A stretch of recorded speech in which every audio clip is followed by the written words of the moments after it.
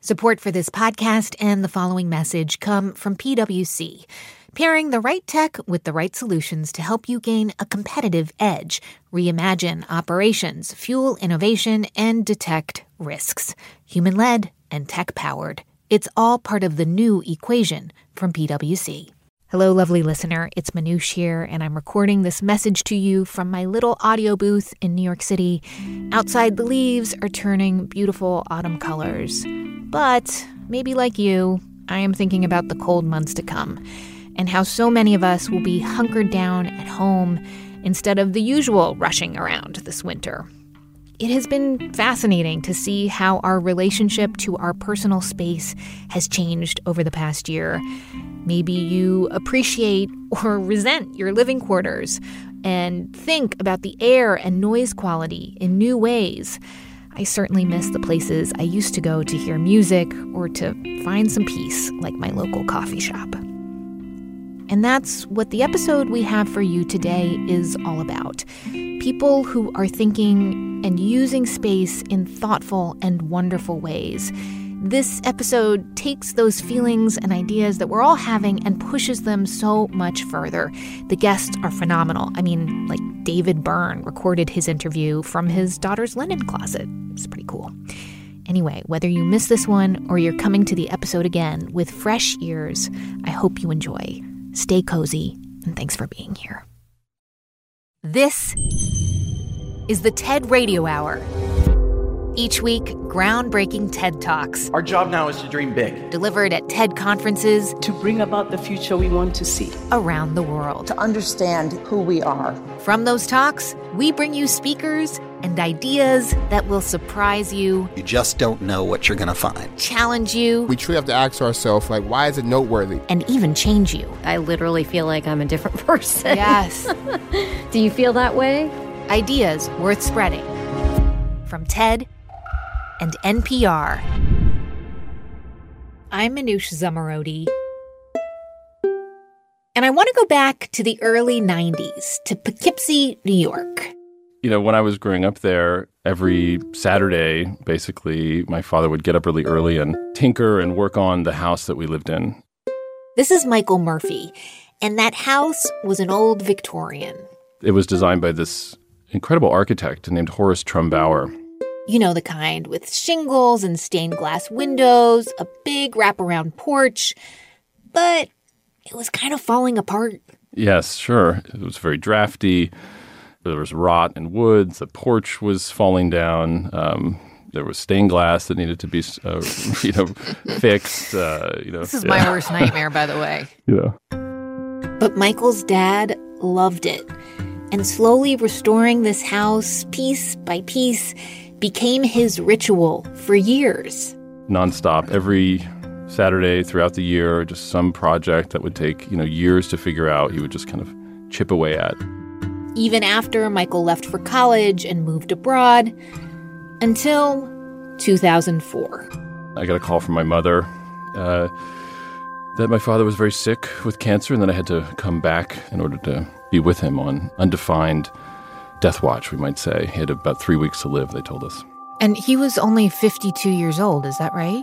That's right. He was 52 years old, so pretty young and quite surprising for us. And I'm sure, many of us have experienced something tragic like that, where the tablecloth is pulled out from under you and some things remain and some things fall off. And, so I dropped everything and moved home. That stasis, that paralysis, that condition of anxiety, of just keeping myself busy, really to avoid thinking deeply about what this loss might actually mean. That's when I decided to think about the house and trying to finish what he had left before this event happened. And he decided to help me. Strip old 100-year-old wallpaper and try to figure out the stained glass, and started repairing the floors of the attic space. 3 weeks turned to 3 months. 3 months turned to 6 months. The summer came. We were working all the time. And he turned to me after we repaired the front porch and had finished 50 paned windows, and he was now in remission. And he said, working on this house saved my life. Were you surprised when he said that, or did you immediately know what he meant? I think that statement in the moment makes a lot of sense. Maybe it means something like, this gave me hope. This gave me something to do every day. This gave me a North Star to point towards. And working with you on it kept me alive. It kept me focused on what's possible. But maybe it also meant something deeper. Maybe the kind of spiritual connection that we have to the places that we live in, it is only made manifest in that daily toil and that daily maintenance and that daily restoration, that the ritual and the practice of participating in creating the conditions for our family to live safely is a part of the human condition. 4 walls and a roof provide shelter, but they can also comfort, inspire, and sustain us, something we're all realizing these days. So today on the show, ideas from people building and using space in ingenious ways. How particular rooms and places can shape the human experience, from our homes to our hospitals. Buildings are frames for our own understanding of our place in the world. To theaters and dingy nightclubs. Often the space is a really important protagonist in your life. They're like your friends. To ethereal places of worship. Creation doesn't just spring whole out of somebody's head. Context has a huge effect on creativity. Spaces can give us meaning and purpose. And just as that house inspired Michael's dad to keep going, it also set Michael on a new path into architecture, to build structures that had the power to heal. So I'm hoping that you're going to tell me that you go off to architecture school and they're like, welcome, we will make all those big ideas. You will be able to build them for people in the rest of the world. Is that what happened, Michael? A version of that. I won't... It was a unique moment. So this is 2005 and 2006. Great, fancy, beautiful, expressive cultural centers were being lauded and talked about. But I wouldn't say I was hearing a lot of or learning about this thing that really, I think, struck my father, this deeper spiritual connection to why we build or what the design of a home might mean to us in our daily lives. Is it fair to say that what you're talking about is this idea that architecture can inspire awe and wonder, but it wasn't being used to do something more sort of practical, and that it wasn't being used to heal in a much more sort of humanitarian kind of way? Yeah, I think architecture does do both of those things. I think architecture does produce a sense of wonder, but it does more than that. It affects our daily lives. It affects our physical health, it seems. It affects our ability to imagine a possibility of living a more productive and more hopeful life for our families. And those links are broken, it occurred to me, until I meet this amazing doctor. His name is Paul Farmer, and I think he bridged some of that gap for me. Michael Murphy continues his story on the TED stage. Just as I was about to start my final exams, I decided to take a break from an all-nighter and go to a lecture by Dr. Paul Farmer, a leading health activist for the global poor. And I was surprised to hear a doctor talking about architecture. Buildings are making people sicker, he said. And for the poorest in the world, this is causing epidemic-level problems. In this hospital in South Africa, patients that came in with, say, a broken leg to wait in this unventilated hallway walked out with a multi-drug-resistant strand of tuberculosis. Simple designs for infection control had not been thought about, and people had died because of it. Where are the architects, Paul said. If hospitals are making people sicker, where are the architects and designers to help us build and design hospitals that allow us to heal? And there, in that moment, I think the link emerged that we, in the architectural and design professionals, are providing and working on a crucial human right.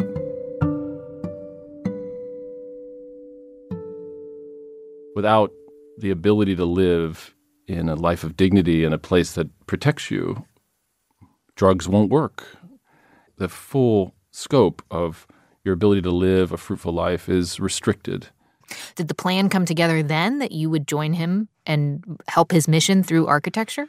Yeah, so that started a long journey to work with Dr. Farmer and his team in Rwanda. And the first thing that I did was I met their head engineer, an amazing guy named Bruce Nizet. And Bruce was leading all their building projects. Airborne diseases are mitigated by moving more air through the room. So I worked with Bruce and his team and came up with a design whose primary goal was to reduce transmission of infections, to create all the waiting areas in the exterior, to think about airflow, basically to remove all hallways, to increase the height of the wards so that we got both sun and air movement as the WHO prescribes, but also had plenty of space for patients to walk around. And our precedents were TB sanatoriums designed in the 20s and 30s, medical facilities designed in the 19th century, like Florence Nightingale and Alvar Aalto, and these incredible designers who were thinking about airflow before the advent of HVAC or mechanical ventilation. They were thinking about how a building is sited and oriented to capture and maintain and control as much air as possible in order to make people healthier. And we're thinking about this all the time. I'm sure now you're thinking about, with the coronavirus, the tables that you're touching and the spaces and the handles. And all of that is related to some degree, being spatially aware of what is invisible around us. Okay, so you wrapped up that project in Rwanda back in 2011. And since then, you have gone on to build more hospitals and schools, affordable housing, senior homes. And what's amazing to me is that you have been thinking about architecture and airflow for over a decade. And I mean, the rest of us literally just started thinking about this in the last few months. Yeah, I think we're undergoing a real existential moment in our relationship to the built environment around us, sort of recognizing that suddenly the built space around us could really threaten us. And while hospitals are designed, or at least we hope they are designed, to think about mitigation of disease, the apartment building that you live in is not designed that way. The restaurant that you go to is not designed to manage disease transfer. And so we are suddenly in this moment where we have to think about all buildings as threatening our health and all built spaces as potentially improving or protecting us a little bit more seriously. Do you think even when the pandemic is over, that we are going to be forever changed in some ways with our relationship to our homes and to indoor spaces? I think so. I hope so. I mean, 6 feet is really a proxy for us to get more airflow.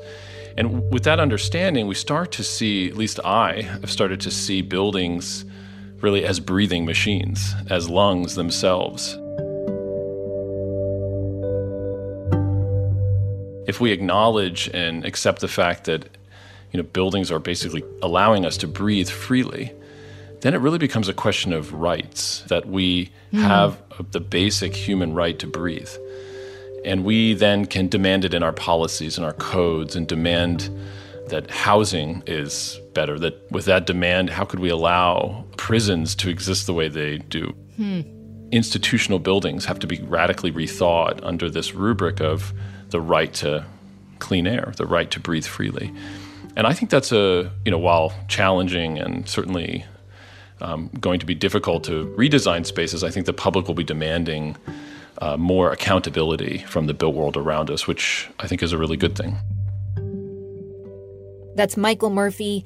He's the founding principal and executive director of Mass Design Group, which designs hospitals, schools, and memorials around the world, including the National Memorial for Peace and Justice in Alabama.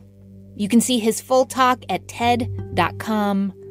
On the show today, the power of spaces. I'm Manoush Zomorodi, and you're listening to the TED Radio Hour from NPR.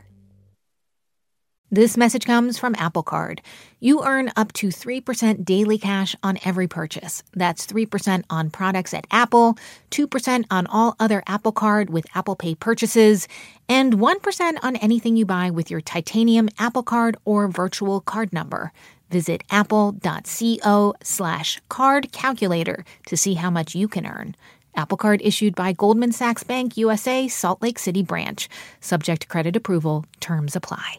This message comes from NPR sponsor Teladoc Health. There are lots of reasons for wanting to be healthy. Family, work, living a fuller life. Teladoc Health understands. Whether you have diabetes, high blood pressure, or just need to manage your weight, Teladoc Health can help. Visit teladochealth.com/what's your why for more information. That's TELADOC health/what's your why. This message comes from the BBC with Where to Be a Woman. Join hosts Sachi Cole and Sophia Smith-Gaylor to find out where in the world women can live their best lives. Search for Where to Be a Woman from BBC Podcasts. It's the TED Radio Hour from NPR. I'm Manoush Zomorodi. And on the show today, the power of spaces, including one that had a huge impact on the history of American music. It was a small venue on the Bowery in New York City, where a lot of American legends got their start back in the 70s. The space was CBGB's. Is that it? CBGB's was not all that different than a lot of other clubs, especially ones in New York. It was kind of long and sort of narrow, and the stage would be more or less at the far end. There was a bar and chairs, and might have been a brick wall, as there sometimes is in New York. It's not that large of a place. The name of this band is Talking Heads.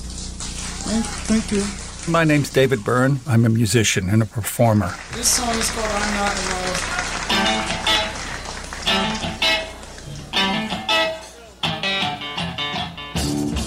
So CBGB's was where you ended up having your big breakthrough. And how much do you think that was because of the space itself?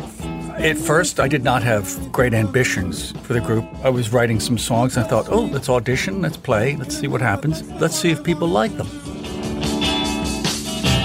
We are two strangers. We might never have. So we all started in these kind of small places where lots of the nuance of what we were doing could be heard fairly accurately. But I'm not in love. The vocals could be heard above the grinding guitars and smashing drums and ambient sounds of people talking and other activities. The music, the bands, the musicians, it works perfectly well in that context. And so you knew that if you wrote certain kinds of things, that would work, at least acoustically. You don't know whether an audience is going to like the song, but you know at least it'll be heard in the way that you intend it to be. And I guess because it was such a small space, you could immediately tell if you were connecting with the audience. Yeah, you could look into people's eyes. You could see their heads bobbing, which was just an amazing thing.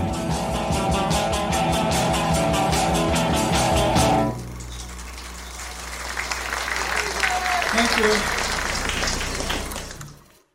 David Byrne continues his story from the TED stage. Since then, I've played other places that are much nicer. I've played Carnegie Hall and places like that, and it's been very exciting, but I also noticed that sometimes the music that I had written or was writing at the time didn't sound all that great in some of those halls. We managed, but sometimes those halls didn't seem exactly suited to the music I was making or had made. So I asked myself, do I write stuff for specific rooms? Do I have a place, a venue in mind when I write? Is that a kind of model for creativity? Do we all make things with a venue, a context in mind? So it sounds like over the course of your career, as you went from venue to venue, it kind of started to dawn on you how those spaces were changing your music. Well, my realization was that creation doesn't just spring whole out of somebody's head. It's influenced by all sorts of different factors all around them. They're far from invisible, but they're not really acknowledged that much. context has a huge effect on creativity. And the sound of the rooms we perform in, the acoustics of those rooms, really works best for some kinds of music, and it doesn't work that well for other kinds of music. So, in other words, like a room is kind of a canvas for making music. Exactly. And therefore, there'll be a kind of evolutionary process where the ones that don't work that well in that room will get weeded out. You won't hear very much of that there, and you'll hear more and more of the stuff that works well acoustically in that room.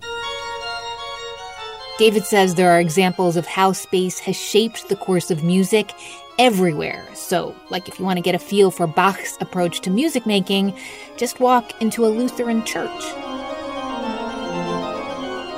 The church where Bach's music was played was a lot smaller than the great Gothic cathedrals that had kind of gone before. And then he famously worked with a tuning system that allowed him to be a lot more pointillistic, wander the keyboard a lot more.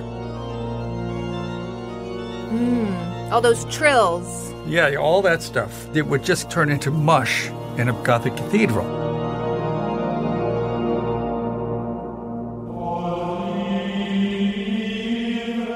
Previous to that, like Gregorian chants and things like that, that music doesn't change key.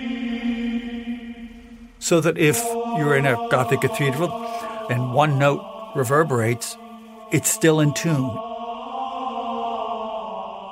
All the reverberant notes are going to enhance the music that you're making.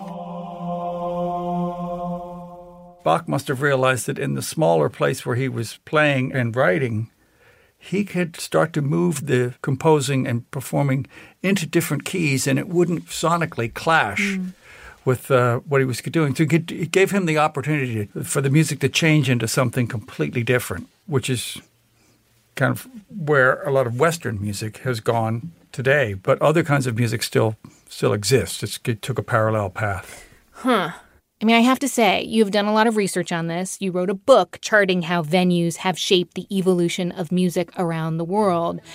And so, I mean, I have to ask you a kind of odd question. All right. For my mother, who is an amateur violinist, and she plays a lot of chamber music, and she and her quartet pals have attempted to play quartet string music via Zoom, which was a total disaster. Oh, my God. That's a shame. Yeah, so you kind of need to find an empty, large-ish empty room that they can perform in and still be a little bit separated. They need a living room, clearly. Yeah. She's not enjoying the music because she can't be in the right space, is what I've realized. I can imagine those instruments, kind of chamber music, they benefit from a certain amount of reverberation to kind of enrich the sound of the instruments. But maybe she should switch to music that was written purposefully for being played in the outdoors, like drumming.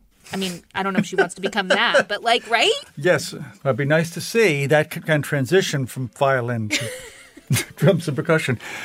But no, seriously, I could see that there are lots of things that work that way, like reels and fiddle music, where the playing is very rapid, and it's often done outdoors, too. Yeah, you can have a much more rhythmic kind of string playing, like cellos and violins and violas and things, much more rhythmic than what chamber music might normally be. And so the rhythm is kind of driving the stuff rather than the richness of the harmonies. You never know.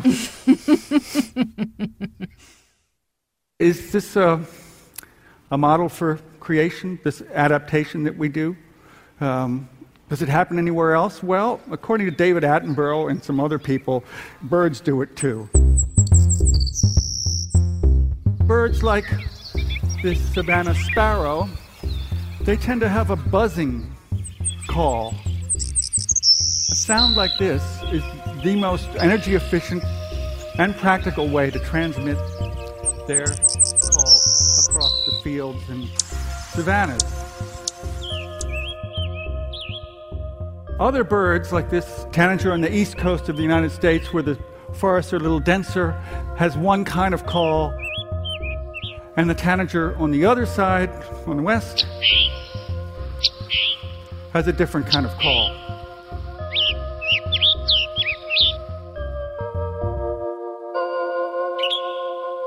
This was some of the most fascinating stuff that I came across Birds in urban environments, for example, where there's all this background noise all the time, they'd evolved to alter their songs. They'd often gotten higher pitched and louder in order to be heard.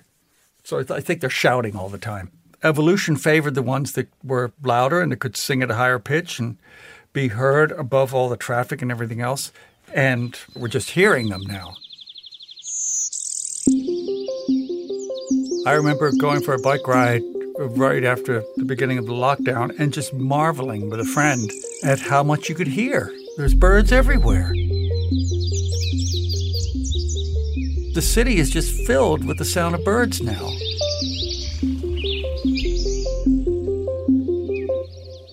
Maybe they were there all the time, but we're sure aware of them now. So can I just ask you, in this time of the pandemic and social distancing, how do you think that being home so much is going to affect the creative process for you and your fellow musicians? Wow. To be honest, I don't know.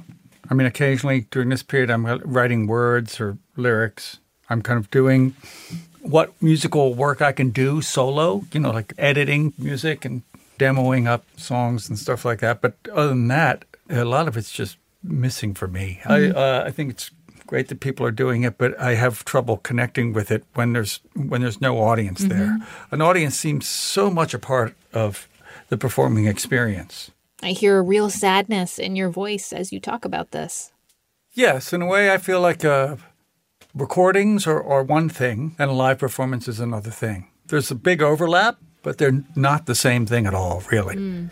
You maybe lose a little bit of the kind of super-duper clarity when you're listening to a live performance, but if you just wanted to hear kind of a pristine version of the song, then just put on the record.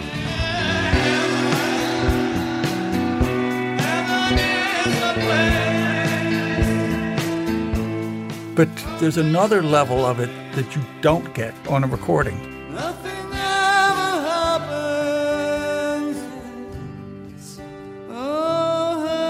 This connection between the performer and the audience and the fact that you're there with a lot of other people, all those things that we kind of miss at the moment, they're keyed, I think, to the arts and to who we are as human beings. Nothing ever happens.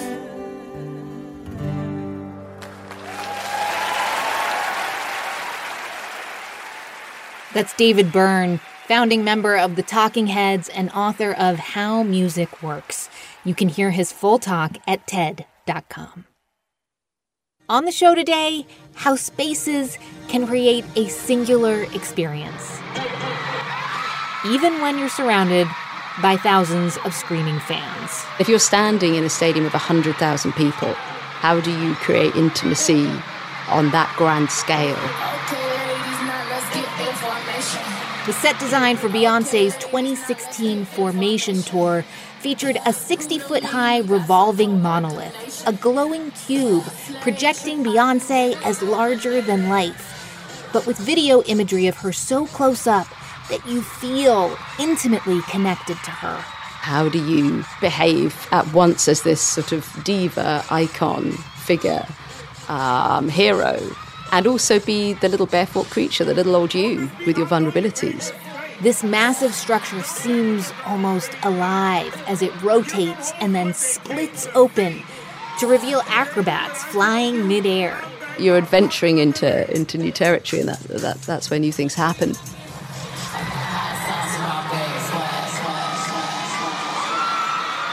We're making things that I would say are usually on the edge of being possible to make. They're usually in that little space where people can't quite say they're impossible, but they wouldn't absolutely vouch for their possibility. This is artist and designer Ez Devlin. She created the set for Beyoncé's Formation tour and has done sets for lots of musicians. Billie Eilish and U2 and The Weeknd. Adele, Katy Perry, Lady Gaga. She's also designed large-scale sculptures for dance, opera, and theater. The Lehman Trilogy, which has just been showing on Broadway. And she's also done her own art installations. The most recent piece that I made was called Memory Palace in an art gallery in London at Pitzhanger Manor. And then other works have included a large-scale mirror maze that took place in London in 2016. So it's quite a broad range. So as you have designed for so many different types of people and events, how do you even begin when you have an idea that you are supposed to turn into a physical manifestation and then build it? Yeah, I think I tend to try to, part of what I'm doing is trying to process from something that's quite abstract, like music or poetry or an idea, and process and turn that into something concrete. So I'm trying to stay with the castle in the sky, I guess, the thing that's built out of imagination, right? The thing that doesn't need to worry about how it's going to stand up, because I'll worry about all of that later.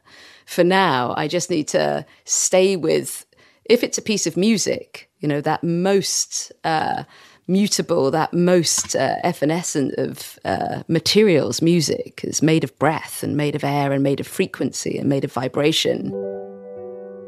How do I capture that, into something that's concrete without killing it? And that's often really in the delicacy of how you treat this thing as you put it through its processes. We're always seeking to create the most articulate sculpture, the most poetic instrument of communication to an audience. Here's Ez Devlin on the TED stage. It's a temporary population of 100,000 people who've all come there to sing along with every word together, but they've also come there each seeking one-to-one intimacy with the performer. And we, as we conceive the show, we have to provide intimacy on a grand scale. I call my work stage sculpture. But of course, what's really being sculpted is the experience of the audience. And as directors and designers, we have to take responsibility for every minute that the audience spend with us. We're a bit like pilots navigating a flight path for 100,000 passengers. And like any flight, the most delicate part is the liftoff, the beginning. Because when you design a pop concert, the prime material that you're working with is something that doesn't take trucks or crew to transport it. It doesn't cost anything, and yet it fills every atom of air in the arena before the show starts. It's the audience's anticipation.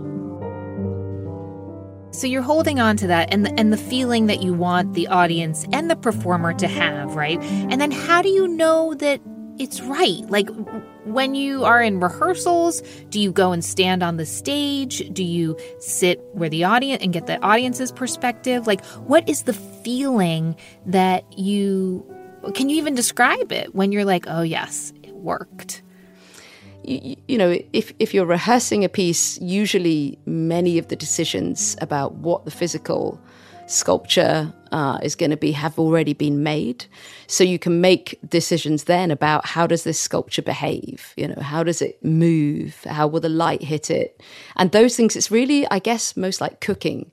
You sit there and from years of experience, I mean, I'm not a very good cook, but no, me neither. I've seen people who are, and they just know they need to put a bit of fish sauce in here. Yeah. And then they need to balance it with a bit of sugar, and then they need a bit of this. So, when we're, adding light and shade and movement to things, that's often the kind of process that it is.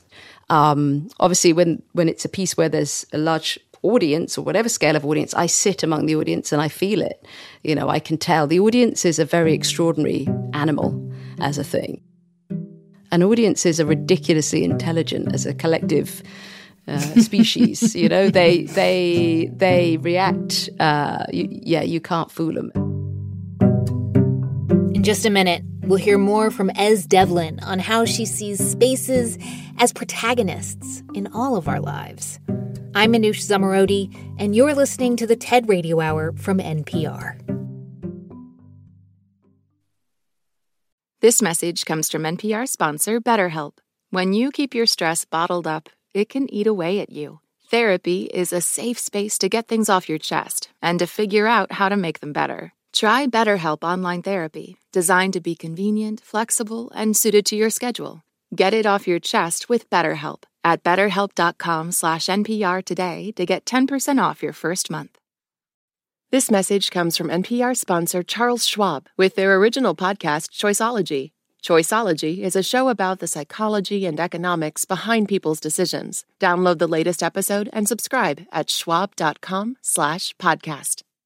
This message comes from NPR sponsor Chevron. Methane management is a critical part of achieving a lower carbon future. Chevron is taking action to keep methane in the pipe. They're committed to evolving facility designs and operating practices, and they've trialed over 13 advanced detection technologies, including drones and satellites. That's energy in progress. Learn more at chevron.com/methane. It's the TED Radio Hour from NPR. I'm Manoush Zomorodi, and we were just talking to Ez Devlin about how she uses spaces to create an intimate experience for her audience. And as a designer, she has to form a relationship with each space. Absolutely. And often the space is a really important protagonist in the process. And an interesting thing happens when you work in one space repeatedly. So you have a sort of ongoing relationship with this protagonist in the process. So, for example, there was a very, very small theatre which I worked at a lot, called the Bush Theatre in the 1990s and early 2000s. And it was, a theatre that only fit 75 people. The stage was probably, 18 by 16 foot. It was a tiny little stage. And yet some of the finest actors in London wanted to, perform there and started their careers there and things because of that intimacy with the audience. And because I did a run of sort of 5 or 6 shows, one after the other there, I really began to, have a sense of what each corner of this space could deliver, and how it, as an instrument, if we're talking about spaces and sculptures as instruments, how to play the instrument, I really began to learn it. It frees you in a way when you know a space like that, don't you think? Well, I think you begin to have a conversation with it through time. And it's at that point that you realize then how important those ongoing collaborations are, whether they're with collaborators, writers, musicians, artists, or with spaces. And you really value those as you start to look back through time. You value the fact because what you do is you remember that the first time you walked into that space, you were one person at 25. The next time you walked into that space, you were a different person at 32. And then you walked into that space again when you were 47 and you were a different person. So it helps you to sort of do an audit on yourself or to keep tabs on yourself and to sort of remember how you've changed and who you are as you go along. I've been thinking about my own relationship to spaces before the pandemic. And I just feel like, God, I took you for granted office where I got to hang out with people and write on whiteboards. Or I took you for granted playground where I didn't worry constantly about whether my kids were coming too close to other kids. And I wonder if you feel that there's this new appreciation that your audience might have for space because I'm guessing that when they would go to see one of your plays or see your set design at a show, they felt it in the moment, but maybe they took away the memory of it, but maybe they'll now also have an appreciation for it because they have experienced space differently. Well, I think you put that really beautifully. The way that you just listed those spaces, they are protagonists in your life. They're like your friends. But I do think there's an opportunity. I think practically we'll be making work outside sooner than we'll be making work inside. And I do think it's a really, I often say when I work in a stadium that the most important thing that happens on the night is nothing to do with anything that I'm doing or that the person who's singing is doing. It's the sun setting is the real event. We're seeing a glimpse of it over our heads, And imagine if our spaces, get used for gatherings and rituals and events and music and story, but using outside a bit more. And the internal architectures will, of course, be vital. There are caves, they're the original Plato's caves. There are caves where we'll gather and watch the shadows. But I think we'll learn a lot by, connecting a little bit more to the environment around us. And we've been talking a lot about, that we come out of one system, and instead of sort of bemoaning the fact that we can't make theatre or make collective artworks the way we used to immediately, I do think this is a time for really exploring what do these new parameters drive us towards. That's artist Ez Devlin. You can hear her full talk at TED.com.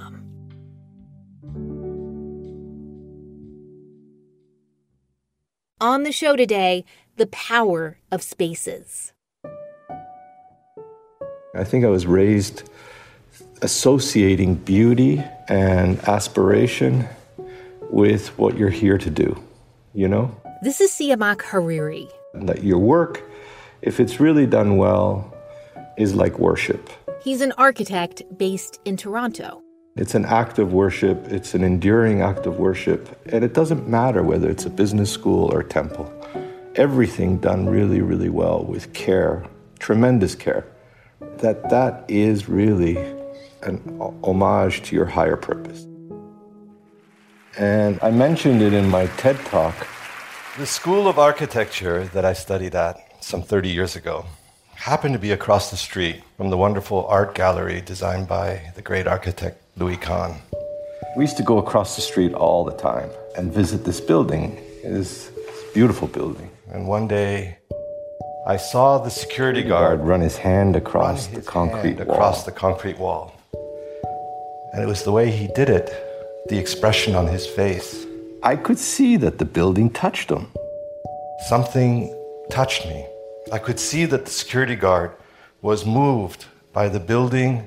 I mean, I don't know if you've ever had that happen to you, and that, makes your knees weak or something like that. Architecture has that capacity to move you. I could see it, and I remember thinking, wow, how does architecture do that? At school, I was learning to design, but here was a reaction of the heart, and it touched me to the core. Over the next 30 years, Siamak designed schools, galleries, theaters, large and technically challenging projects. But he was always chasing a feeling. You aspire for beauty, for sensuousness, for atmosphere. The emotional response, that's the realm of the ineffable and the immeasurable. And that's what you live for, a chance to try. And then in 2003, Siamak got his chance. There was an open call for designs for the Baha'i Temple for South America. This was the first temple in all of South America. It's a continental temple, a hugely important milestone for the Baha'i community because this would be the last of the continental temples and would open the door for national and local temples to be built around the world. And the brief was deceptively simple. A circular room, 9 sides, 9 entrances, 9 paths, allowing you to come to the temple from all directions. 9 symbolizing completeness, perfection. It's a whole new typology. It's a whole new form. It's a whole new thing. It has no pulpit. No pulpit. There's no clergy. No sermons. So now you're not even dealing with precedent. And in a world which is putting up walls, the design needed to express in form the very opposite. So you have to create a place which will accept everyone from all backgrounds. To people of all faiths. Saying that all of humanity is one. All the faiths are one. A new form of sacred space. It was like designing one of the first churches for Christianity or one of the first mosques for Islam. So we live in a secular world. How do you design sacred space today? And how do you even define what's sacred today? It sounds daunting. I mean, it's a once-in-a-lifetime kind of opportunity for any architect. But you are also Baha'i, right? And so this was a really big deal. Minouche, I was brought to my knees so many times I can't tell you. What happened? Well, I didn't think I had any way to contribute to this incredible conversation. And putting yourself forward for something like a Baha'i temple is absolutely, like, it's just overwhelming. You never feel that you're worthy. But how many times in your life do you have the opportunity to actually put your work in line with an aspiration that is as high as you could reach, that pushes you to your furthest reach? And that was really how I remember it. And then this thing took me in, this quote took me in, this extraordinary idea. What was the quote? It was a quote from Baha'u'llah, and it says that a servant is drawn unto me in prayer. It says that if you reach out in prayer, that the pillars of your heart will become a shine. And I love this idea of the inner and the outer. Like when you see someone and you say, that person's radiant. And I was thinking, my gosh, how could we make something architectural out of that? Where you create a building and it becomes alive with light. Like alabaster, if you kiss it with light, it becomes alive. And I drew this sketch, something with 2 layers, translucent, with structure in between, capturing light. Maybe a pure form, a single form of emanation that you could imagine would be all dome. And everything we kept making was looking too much like an egg. A blob. The beauty of a design process is, if it's done in a way that's really exciting, is you don't know where you're going. It's terrifying. It's terrifying. We worked like crazy. We were in a very dark spot. But I remember it clearly, and then I saw a little video which showed a plant moving in the direction of light. Do you ever see those where... Is it time-lapse video? Time-lapse, yeah. And you move the light and the plant goes this way and then the other way. It's like a dance. Yeah, it's absolutely miraculous, I think. And it just occurred to me that prayer is also movement. It's action. And so imbued in the design became rotation and torquing, and that movement was the breakthrough. A single totalized form, a perfect 30-meter circle composed of 9 wings that torque slightly in a spiral, and it is a dome, but it's not a dome. It's kind of like a translucent rosebud pointing to the sky. Yes. Oh my goodness. That's when we said, wow, that's it. And then we ended up with this. This is this temple with 2 layers, 9 luminous veils, like luminescent drapery. 180 submissions were received from 80 countries, and this was selected. So we went to the next stage of how to build it. We had submitted alabaster, but alabaster was too soft. And we were experimenting, many experiments with materials, trying to think how we could have this kind of shimmer. And we ended up with borosilicate. And borosilicate glass, as you know, is very strong. And if you break borosilicate rods just so and melt them, we ended up with this new material, this new cast glass, which took us about 2 years to make. And it had this quality that we loved, this idea of the embodied light. But on the inside, we wanted something with a soft light, like the inner lining of a jacket. On the outside, you have protection, but on the inside, you touch it. So we found this tiny vein in a huge quarry in Portugal with this beautiful stone, which the owner had kept for 7 generations in his family, waiting for the right project, if you can believe it. It's beautiful, and the way it lights up and it has that translucent quality.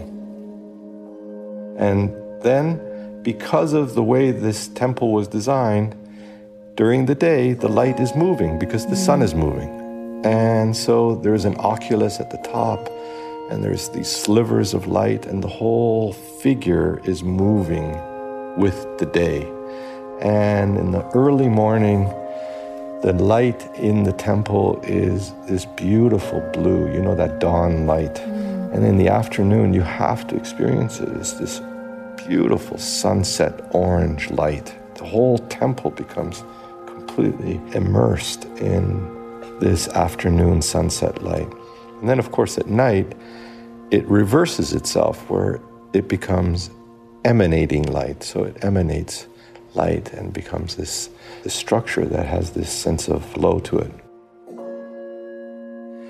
I've been there many times and watched it.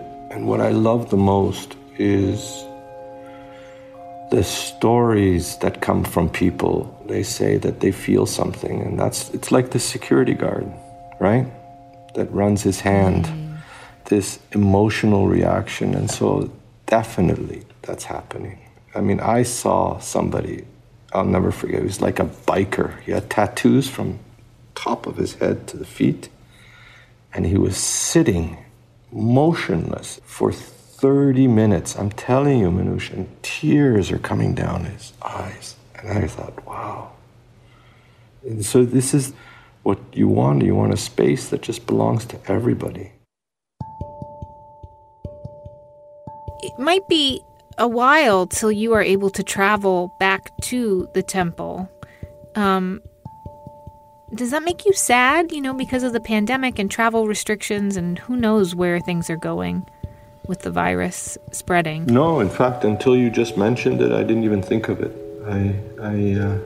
Really? No, I think that it's not mine. As I said, I think really it's way bigger than me. And so I don't have that kind of relationship with it. I think that whatever I can do to safeguard its beauty, and as they add and change and move things around, safeguard the vision, and if they allow me, that would be great. But otherwise, I just feel like it's way bigger than me, That's architect Siamak Hariri. To see his full talk and photos of the beautiful Baha'i Temple of South America in Santiago, Chile, go to ted.npr.org. Thank you so much for listening to our show this week about the power of spaces. To learn more about the people who were on it, go to ted.npr.org.